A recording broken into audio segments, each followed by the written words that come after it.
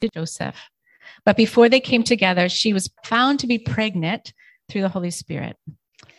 And because Joseph, her husband, was faithful to the law, yet didn't want to expose her to public disgrace, he had in mind to divorce her quietly. But after he had considered this, an angel of the Lord appeared to him in a dream and said, Joseph, son of David, don't be afraid to take Mary home as your wife. What is conceived in her is of the Spirit. She will give birth to a son. You are to give him the name Jesus, and he will save the people from their sins. And all this took place to fulfill what the Lord had said through the prophet. The virgin will conceive and give birth to a son, and they will call him Emmanuel, which means God with us. And when Joseph woke up, he did what the angel of the Lord had commanded him and took Mary home as his wife. But he didn't consummate their marriage until she gave birth to a son, and he gave him the name Jesus. When I slow this story way down and kind of turn it inside out and listen to the stories with my heart, it becomes very human. I can feel it here in this line. She was found to be pregnant. There's this passive tense, right? She was found, which implies there was a time she was trying to hide her belly, trying to pretend that things were normal. Can you imagine the anxiety of that? The anxiety of she was carrying around about being found out. And then there's Joseph. Can you imagine him finding out? Can you imagine his feelings of disappointment and betrayal? I wonder who told him. Was it Mary? Was it somebody else? Did she try to tell him about the angel? How did he react? And then there's this conflicted inner world, right? He wants to follow the law and do the right thing, but he feels compassion towards her, doesn't want her to be shamed or stoned. I say this because from within the story, while these events are unfolding, for Joseph, this situation, which we look upon as a holy story, didn't feel holy. It didn't feel of God. In fact, it appeared the opposite. There was this veneer of what seemed like moral failure. It felt like betrayal. It felt like this deep disappointment and confusion. There's like so much rawness and vulnerability and uncomfortable emotions that were in between the two of them. Must have been like having the carpet ripped out from underneath you. So just let us notice that the subtle butterfly movements of the Son of God within his life probably felt like death, like shame and fear and disappointment and betrayal. But later in the story, these new sets of emotions emerge, right? Like, so while he's sleeping, this angel comes to him and weaves for him a new narrative, this thing that's dismayed you. God is present in it. It's this child's from God. Take this child, love this child. His name will be Jesus. And I imagine him groggily waking up from sleep and remembering the dream and kind of walking around dazed and confused while he's brewing the coffee or, whatever you drank back then in the morning. And I imagine him slowly coming to this decision, choosing in faith to believe that this dream was real. And I imagine the wash of resolve and then the humility and strength of going to Mary and saying, I will be your husband. I will adopt this child. I imagine her relief. He's given her sanctuary. He's given her safety. It's all so human. It's all so holy. I've invited Teresa to come and share a moment from their family tree, a moment where they too experienced something very human and very holy, something not planned, but that they showed up for with grace and love. So like all good stories, you have to begin with a setting. So this is our setting of this story. 21 years ago, and we have 4 sons. The last one, who was 19 at the time, had just graduated from high school in a small private school here in White Rock. Brian and I had been attending that church since we got married. We were firmly rooted in that community. Brian was teaching at a local high school, and I was on staff at this church. I'd been there for 13 years.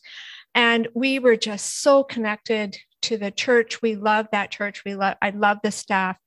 But what it meant that I was showing up at this place 6 days a week, which sounds like a little much, but that was our life, and we loved it. So our youngest son had graduated the year before, June before, and he had gone on a little backpacking trip around Australia and then come home and was going to school, was going to start his education and continue his journey. Then they came to us, he and his girlfriend came to us and said, "We're pregnant." So it was kind of a shock, and to say the least. And our first thoughts, I think, as a family were, how is this crushing weight and responsibility going to change their lives forever? How are they going to manage it? They're so young. There are so many things that they don't even know are going to come to bear in their life. And what's going to happen? And then I have to say that, to my deep shame, my next more pressing thoughts were, how is this going to affect me?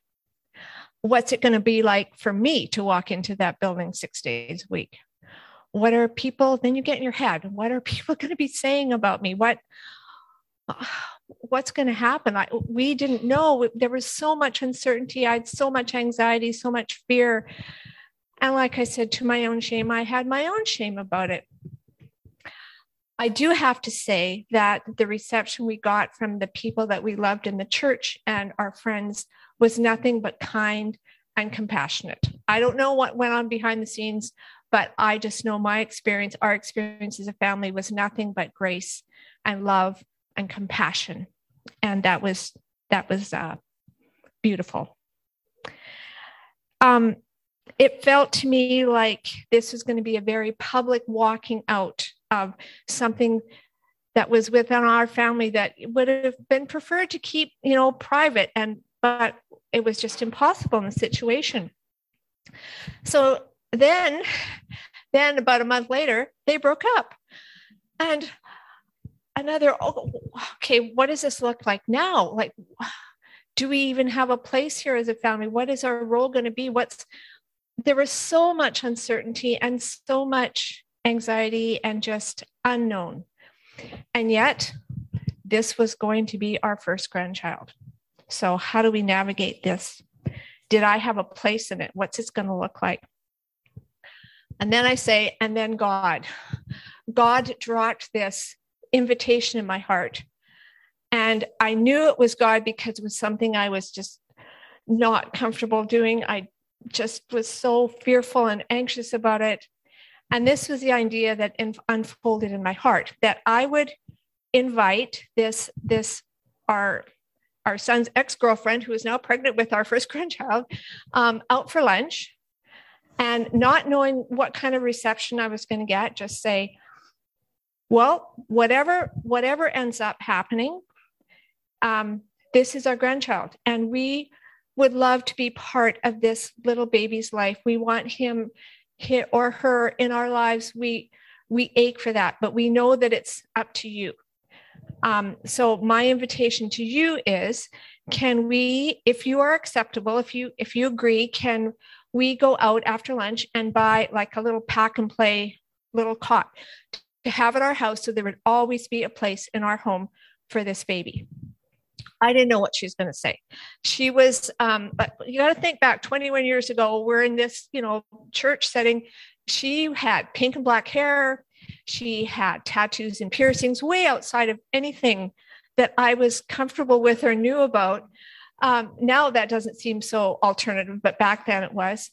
What I soon grew to learn about her was that underneath all that, there was the tenderest heart you could imagine, who cried at the pain of others at the drop of a hat. She's just a crier.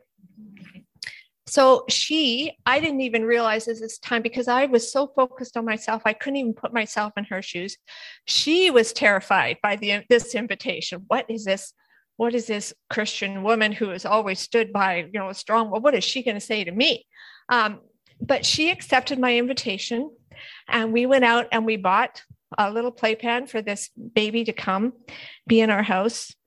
And then our amazing, loving, wonderful grandson was born. And I was at the hospital when he was born. I will never forget holding him for the first time. And I don't know if it was because of all this undercurrent of uncertainty that was woven through the story to this point, but I experienced a moment with him that I have never experienced before, even with the births of my own 4 children. When I looked into his eyes, there was something there.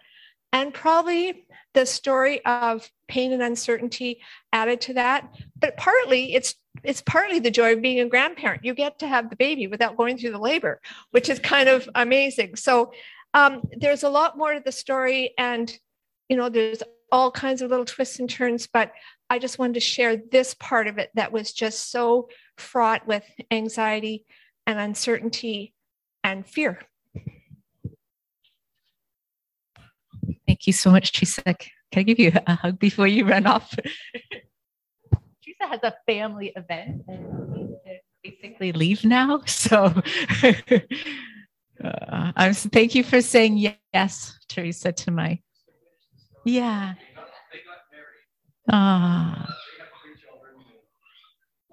Yeah. Thank you for that. Thank you for sharing that so much, and for saying yes to me asking at like the 9th hour, because often my best ideas come late,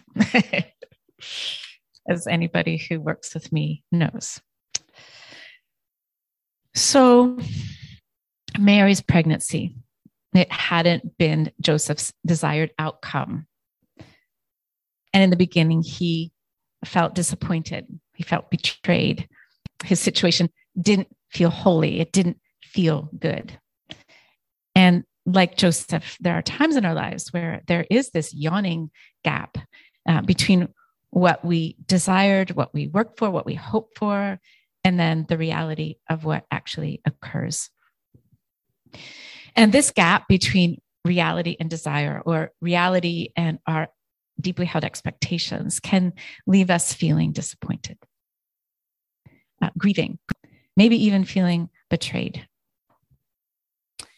And I wonder, if you live long enough, it happens, if you can identify a time when you felt that disappointment by that gap between the curving horizon line of your want or desire or expectation and that sharper edge of reality.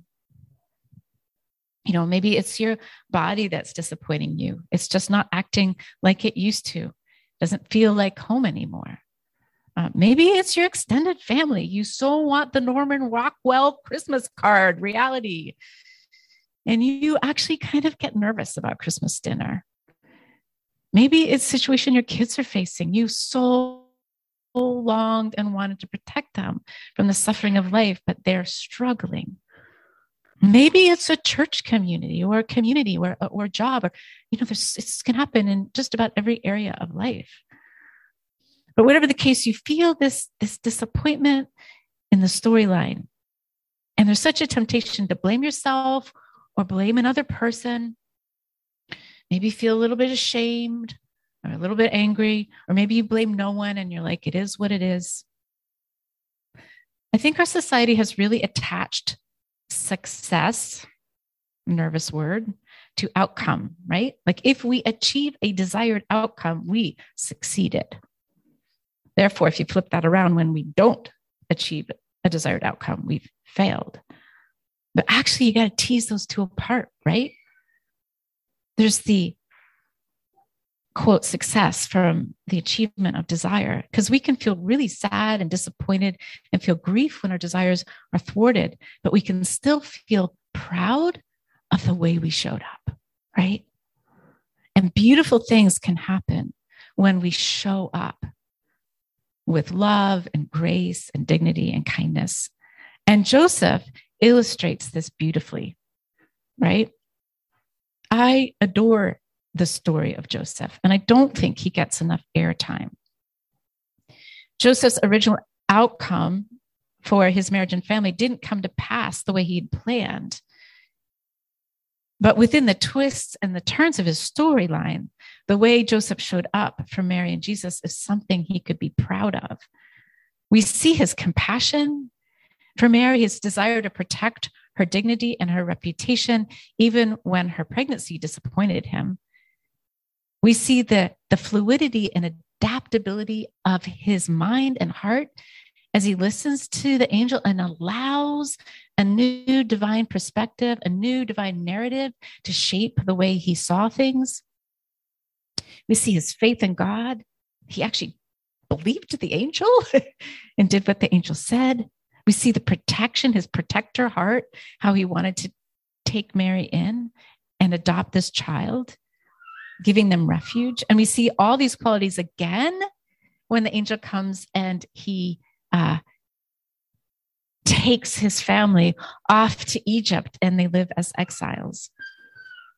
So I hope in the face of his neighbor's gossip that he held his head high, knowing that he had showed up this way. I hope he was proud of the choices he made to stand by Mary, because these choices were holy moments when the desires and purposes of God were woven into human history because of the choice that he made. Ignatian spirituality teaches that when we are discerning the Christ light, or when we are discerning the way that Christ is inviting us to walk, the way that we're being beckoned to go, it's important to remember this, that in any discernment, in any decision, there's usually going to be a path that feels most comfortable. It's going to be easiest on the emotion. And then there's usually a path that seems most logical, most in keeping with whatever logical framework we're working with at the time. It's kind of easy on the mind.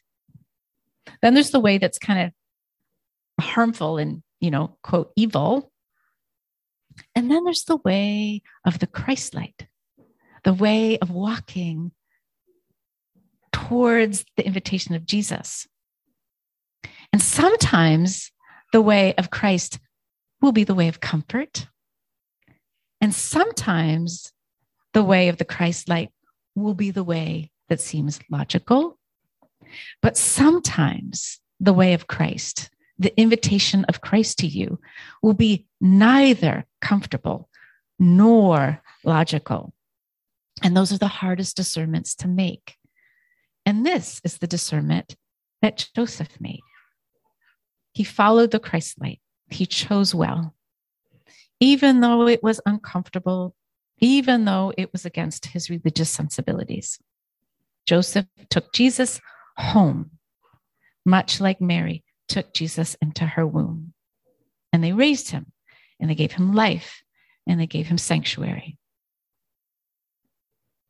I wonder if you have a story from somebody in your family tree, somebody who faced disappointment, maybe betrayal or grief, but showed up with courage and compassion, clarity or love. This is a time when we're looking at the generations that have come before us, right? That's our Christmas tree chain, and the way they passed on faith to us, or the way they passed on values to us.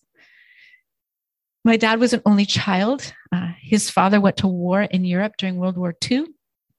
And upon his return, he abandoned my dad and his mom for a nurse that had taken care of him in the war, leaving my grandmother impoverished. She worked in a factory. She lived with different relatives in Pittsburgh, Pennsylvania.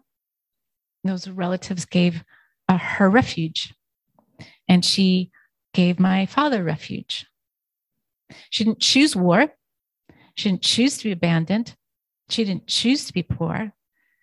But in that difficult circumstances, she showed up as best she could, and she found a way to keep her little family together. And I am proud, as her granddaughter, of the way she did that, how she made it possible for our family tree to keep going. And I think God's work gets woven into our families through the love we share, not through the success or perfection we manage to curate. We're also taught by our culture that success is obtaining a certain standard of living. But those standards are shaped by circumstances beyond our control, often. Market forces, pandemics, weather patterns, global conflict, community beliefs, the family of origin we come from, the class we're born into, our financial status, other people's actions.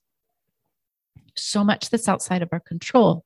How cruel if we judge people by how they achieve those standards. The more important question isn't what standard of living we have, but the standards we choose to live our life by. What are your values? What are the ways you want to show up in the world? Each moment gives you the chance to practice them. And if you fail, it's okay. You get to start anew the next. There's no shame. We're all doing the best we can with what we know and the card we've been dealt, and we all get to keep growing. So on this third week of Advent, as we light the candle of joy, I am inviting you today to hold your head high. I invite you to be proud of yourself. God can use your loaves and fishes. You've done the best you can with what you have. The offering of your life is a beautiful gift to your family tree. You are enough. Today, I celebrate the ways that you choose to show up with resolve, with courage, with compassion, with love and kindness in the midst of circumstances that aren't maybe what you had chosen. I celebrate the way you provide refuge. In these moments in your life, the holy is getting worked into the world. David, would you come and pray for us at this time?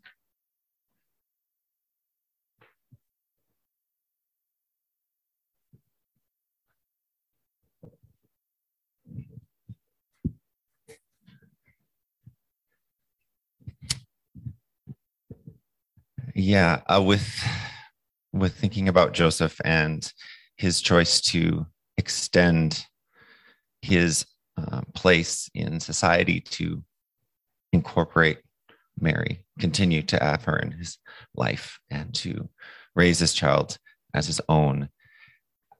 It's a beautiful reminder of just how God shows up within the messiness of life, not in spite of it, but that is the context that Christ most often, I think, reveals his character and his presence for us.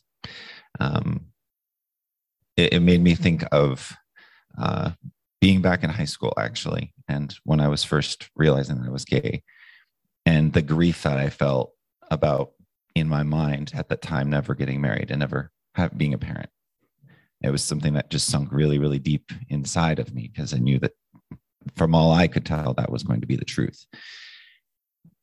And the grace that I've experienced in life playing out very differently and being willing to keep pivoting with whatever life throws at you and following that way of Christ when it's good, when it's hard. And there's a line or a thought that kind of orients me at times and has when you're making big commitments like Joseph did and like Mary did.